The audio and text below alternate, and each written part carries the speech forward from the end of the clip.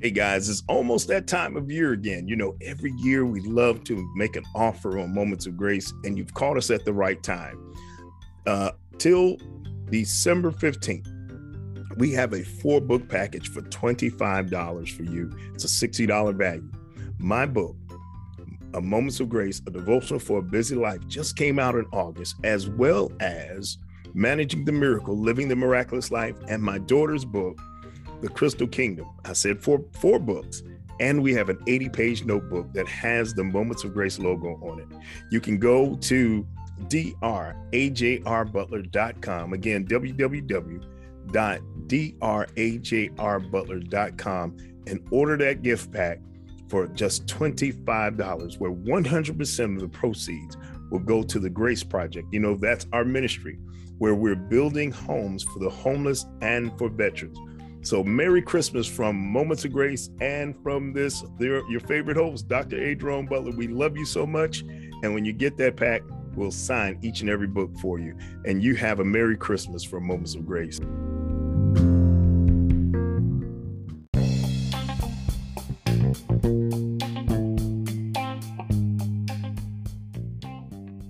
So happy to have you here with us here on Moments of Grace. We're going to take an opportunity for the next 9 weeks to take a look at some biblical characters, also take a look maybe at some historical characters, bring in some facts, and look at how their situations may have turned out differently. We're going to set it up kind of like a courtroom setting, and we'll let you be the judge. I'm going to play defense as well as prosecutor in these cases. And I hope that we can rightfully divide the word together, because I guess I look at the Bible a little bit different. I don't just take the prima facie look at what we have or what's on the surface and go from there. I love to dig into God's word and maybe look at things a little bit different. We don't want to take the word and turn it around, but maybe our thought processes a little bit. And first case is today is in Genesis 29, 21 through 30. And there are 10 young men I want to talk about that are our first case with this series we're doing, the case against hate. These 10 men are the sons of Jacob, who is also known as Israel, the man who had his name changed from Jacob, which Jacob means supplanter, con man.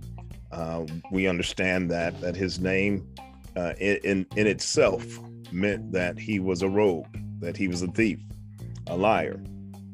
And so he had 12 sons, but not the 12 that we're looking at. We're looking at 10 of them because 10 of his sons have an issue.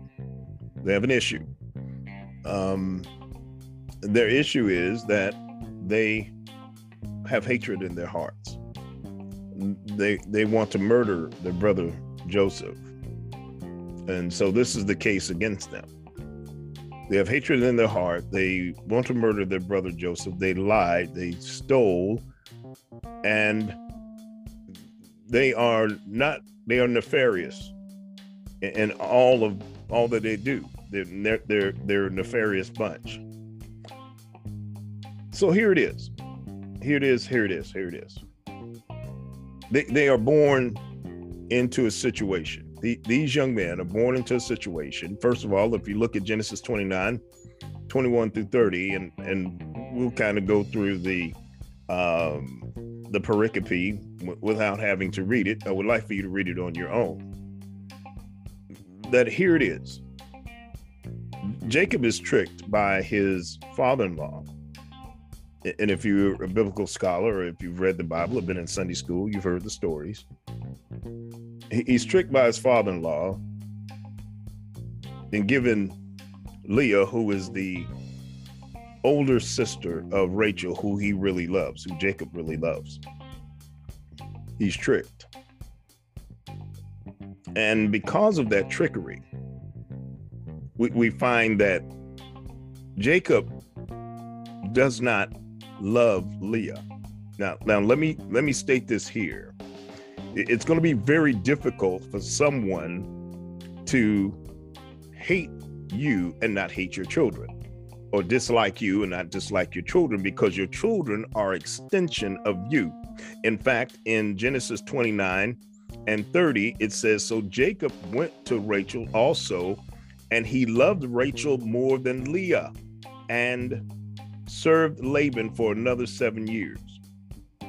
Why is that important? Because here is Leah. She is second fiddle. She's not the one that he loves. And so surely if the word would tell us that, then I'm sure that Jacob, because anybody that we despise, anyone we dislike, or someone that we like more, we show that. And the Bible says he loved Rachel more than they did Leah.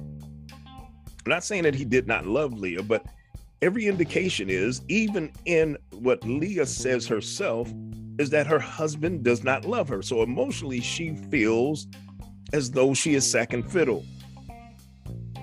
And we find in our scriptures, as we continue to read the scriptures over in 31, Genesis 31, you go from 1 through 55, read that as well. You find that there is a drastic difference, the way that Leah's children are treated and his servants' children are treated by Jacob than Rachel's children. Rachel's children are in the tent. Benjamin and Joseph are in the tent with their mother.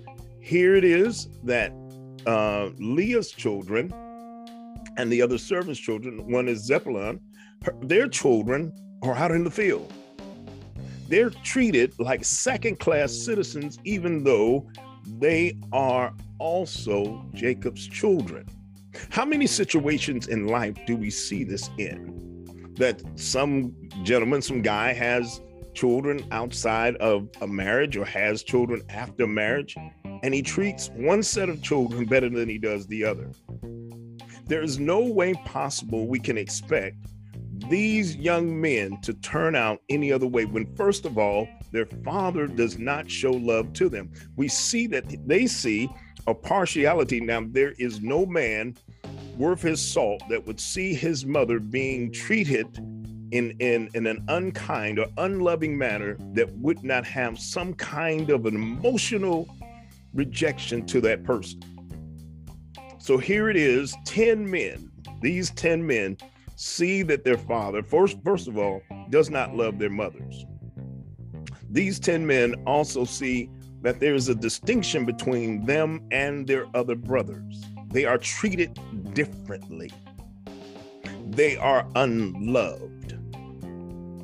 They are almost cast out, almost treated like they are servants, even though they are also heirs to Jacob's fortune. And I don't know about you, but I've seen this with men that have had the second family. The first family is cast off, or his older children are cast off for the young ones, or the younger ones, or whatever it may be. But children are only going to be what you make them to be. The word of God tells us to know a tree by the fruit that it bears. Here, these 10 men are thieves like their father. They are liars like their father. And they are unloved like their father. Oh, I didn't let you know that. Let me let you know that, because as you look over in Genesis 27 and moving forward to 29, we find that Jacob's mother loved him, and as his own father made a distinction between him and his elder brother Esau. So it becomes a generational pattern that we're going to love one over the other. And Jacob and his brother were twins. So there should not have been any distinction, but their parents made a distinction. The word says Leah loved Jacob, while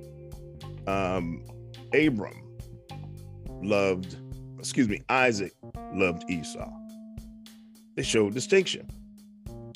And so that same distinction that they show and impartiality they show to their children, to these twins, is passed on to the next generation. So much so And here is the defense for these 10 men. How could they turn out any other way? They're unloved by their father, treated like servants by their father. So how could they turn out any other way other than wanting to murder the elder brother, lying, thieves, and everything else, all because their father does not love them? But you know, there's a beautiful part about this story. And the beauty is that even though they were unloved, even though their father showed a distinct difference, this is the beautiful part. One of the children, the fourth child that Leah has, this woman who is unloved, this woman who has been mistreated by her husband. The last son, the fourth son that she has, his name is Judah, which means to praise. And through the lineage of Judah, through this woman who has a child, who has a husband who does not love her, through these children, these boys who are considered liars and have the heart of murderers and thieves, she has a son whose name is praise. His name is Judah. And we want to be so thankful because John 3:16, for God so loved the world that he gave his only begotten son, that through the lineage of this woman who did not feel love, God gave us love through Jesus Christ. Came through the lineage of Judah. Did not matter where we come from. It matters where we're going and where we are right now. And if you're listening to me right now, you may have not had the Father's love or had a Father's love, but that does not mean that you can't be loving. You may not have had the most, the best upbringing. You might have been treated a certain way as you came up. That doesn't mean you have to treat your children that way. You can break generational curse, and you can be the beginning of breaking that curse. I would admonish you, I would encourage you to try Jesus, who came out of a lineage of a woman who wasn't loved, and children and sons that were not loved. And God loved them enough, loves us enough, that he gave us his son through that lineage. With that said, my time is up. Thank you so much. Be with us on next week. We're going to have another case against hate.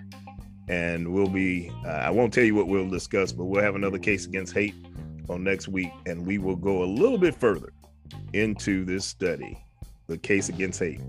This is your host, Dr. A. Jerome Butler. Remember, love God, love life, keep the light on. Thank you for being with us. And stay tuned for case number 2 on next week against the case against hate. Love God, love life, keep the light on. We'll see you next week here on Moments of Grace.